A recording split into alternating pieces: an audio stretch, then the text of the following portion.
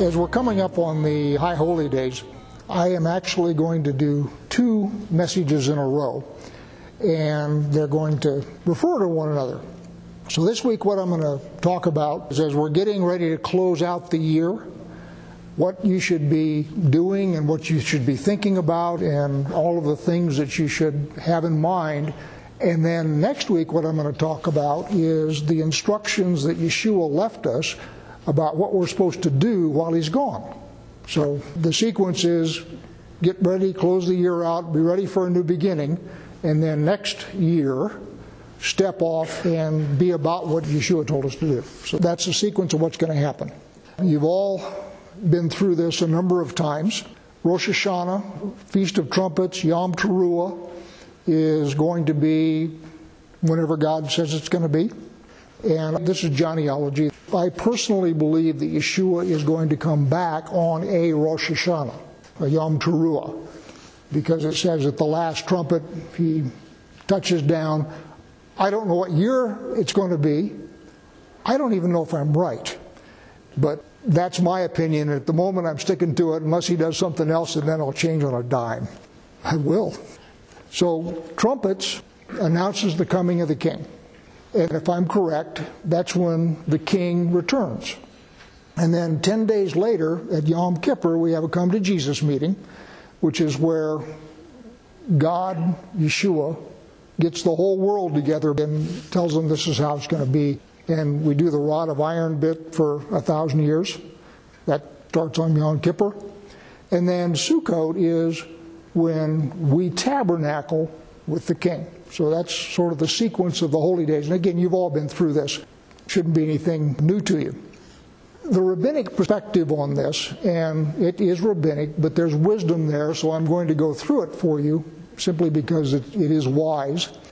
They look at this time as a time to take stock of what you've done this past year, look back over what you hope to accomplish, and do a tally of how much of you did accomplish, where you fell short, where you did well, just sort of a review of the year.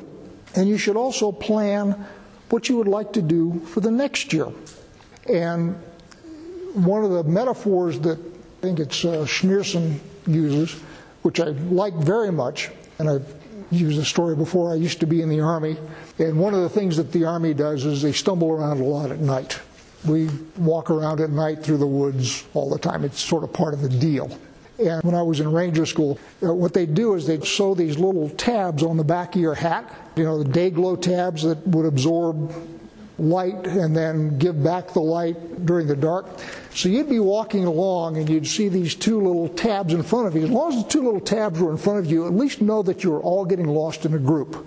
It's important. If you're going to be lost, you want company. And occasionally you'd go along and those two things would disappear. And usually that would be accompanied by a scream as somebody stepped into a hole or went down a ravine or something like that. But the point is you're walking through the woods at night and you're sort of hoping that the guy in front of you knows where he's going.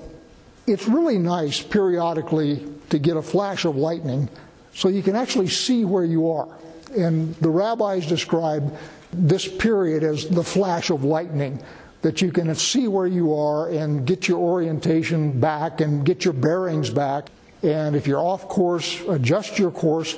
And if you're doing okay, keep going that way. But it sort of gives you perspective. I like that metaphor. I've used it lots of times before, and those of you who have been here for a while have heard it.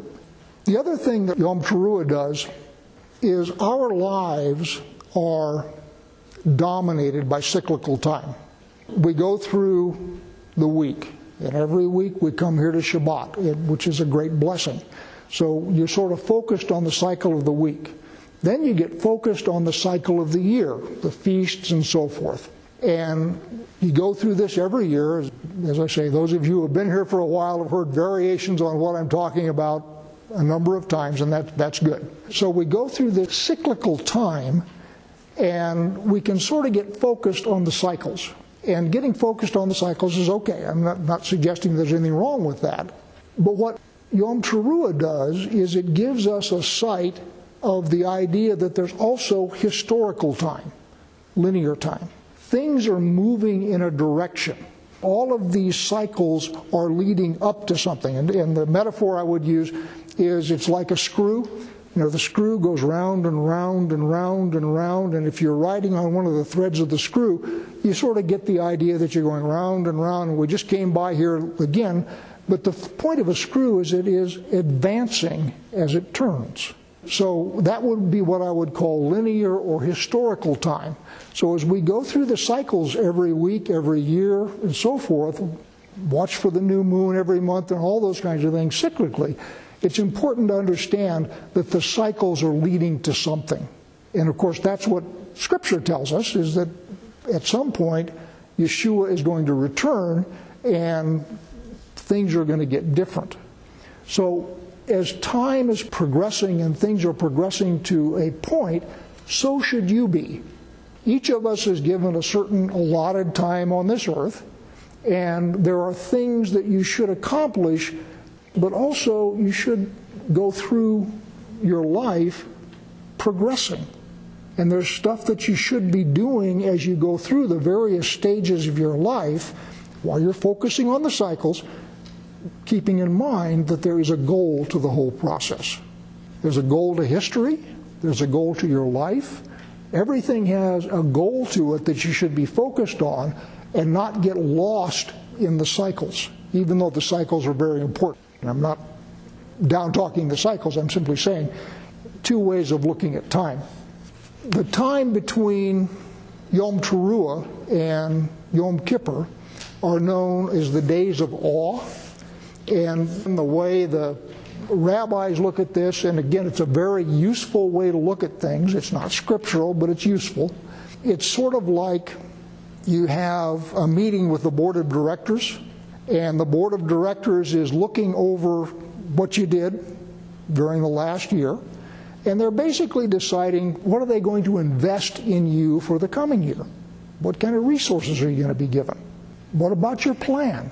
Are you planning to do stuff during the coming year that is useful to the board of directors, if you will? In other words, are you planning the stuff that God would have you do next year? And that, by the way, is what I'm going to be talking about next week. When you were going before the board of directors of a company or so forth, you would do some preparation. You typically wouldn't sort of waltz in there and wing it. So the idea of this time that we're in now is this is your time of preparation. You should be thinking about what kind of a pitch you're going to make, if you will. You should be thinking about what it is you accomplished, what it is you'd like to accomplish in the future.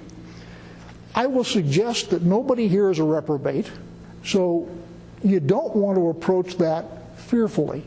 You don't want to be afraid as you approach that period of time. You want to be confident, and you want to be able to say, this is what I did for your kingdom, this is what I hope to do next time, and you ought to approach it as an annual review, if you will, and again in a business sense. And you shouldn't be afraid, but you should take it seriously. When the king reviews his subjects, and I'm looking at the days of awe as the king looking over his kingdom. And as a leader, a king, a commander, a ruler, whatever you want to do, you've got two perspectives. Perspective number one is, how is the kingdom overall doing? Are things generally healthy? Are things going well? What's the overall health of the organization? You've got a second perspective. What's the overall health of the individual? And as he's dealing with each individual, he's got a different perspective than when he's dealing with the organization. So the individual, in the king's perspective, is, where do you fit in my organization? Where do you fit in my kingdom? What do I want you to be doing for my kingdom? So that's the perspective from the group perspective or the organization perspective that the king has. So looking at Ken here and say, all right, Ken, I expect you to be doing X, Y, or Z. I expect you to be an elder of the church and all that kind of stuff. How are you doing there? That's sort of perspective one, because Ken has a role, if you will, in the organization. Perspective number two, as you look at Tom, you say, Tom, how are you doing? What's going on in your life? How are things going? Those are two different perspectives. Both of them are valid and both of them are necessary. And don't get those two confused. God cares about you as an individual. He wants to know how your life is going. Are you prospering? Are you doing well? Are your personal relationships doing okay? Are you healthy? Those kinds of things. That's an individual focus, and the king has that focus on us. As opposed to an earthly king, if you got an earthly king, the Queen of Great Britain, for example, who's got several million people, she doesn't focus on that detail. She can't. God can. That's the difference between God and the Queen of England, is he can focus on each one of you and he can check and see how your health is as a member of his flock. He can also then check and say, all right, are you in the flock? In other words, is the flock moving in a direction that's good, and are you part of that flock moving in that direction? So those are both evaluations that the king would make each year as he looks over his kingdom. So as you're going into this board meeting, this time of review or whatever, think about that from both of those perspectives. Am I doing what I think the king or the shepherd would want as my part of his flock? Am I contributing my part to the flock, and am I helping the flock move along in a direction that's going to be pleasing to the shepherd? And then the other one is, how am I doing personally? Are there things that I want to talk to him about just on a personal level, not on an organizational level? And you should be able to separate those two things and bring both of them before him, because he cares about both of those things.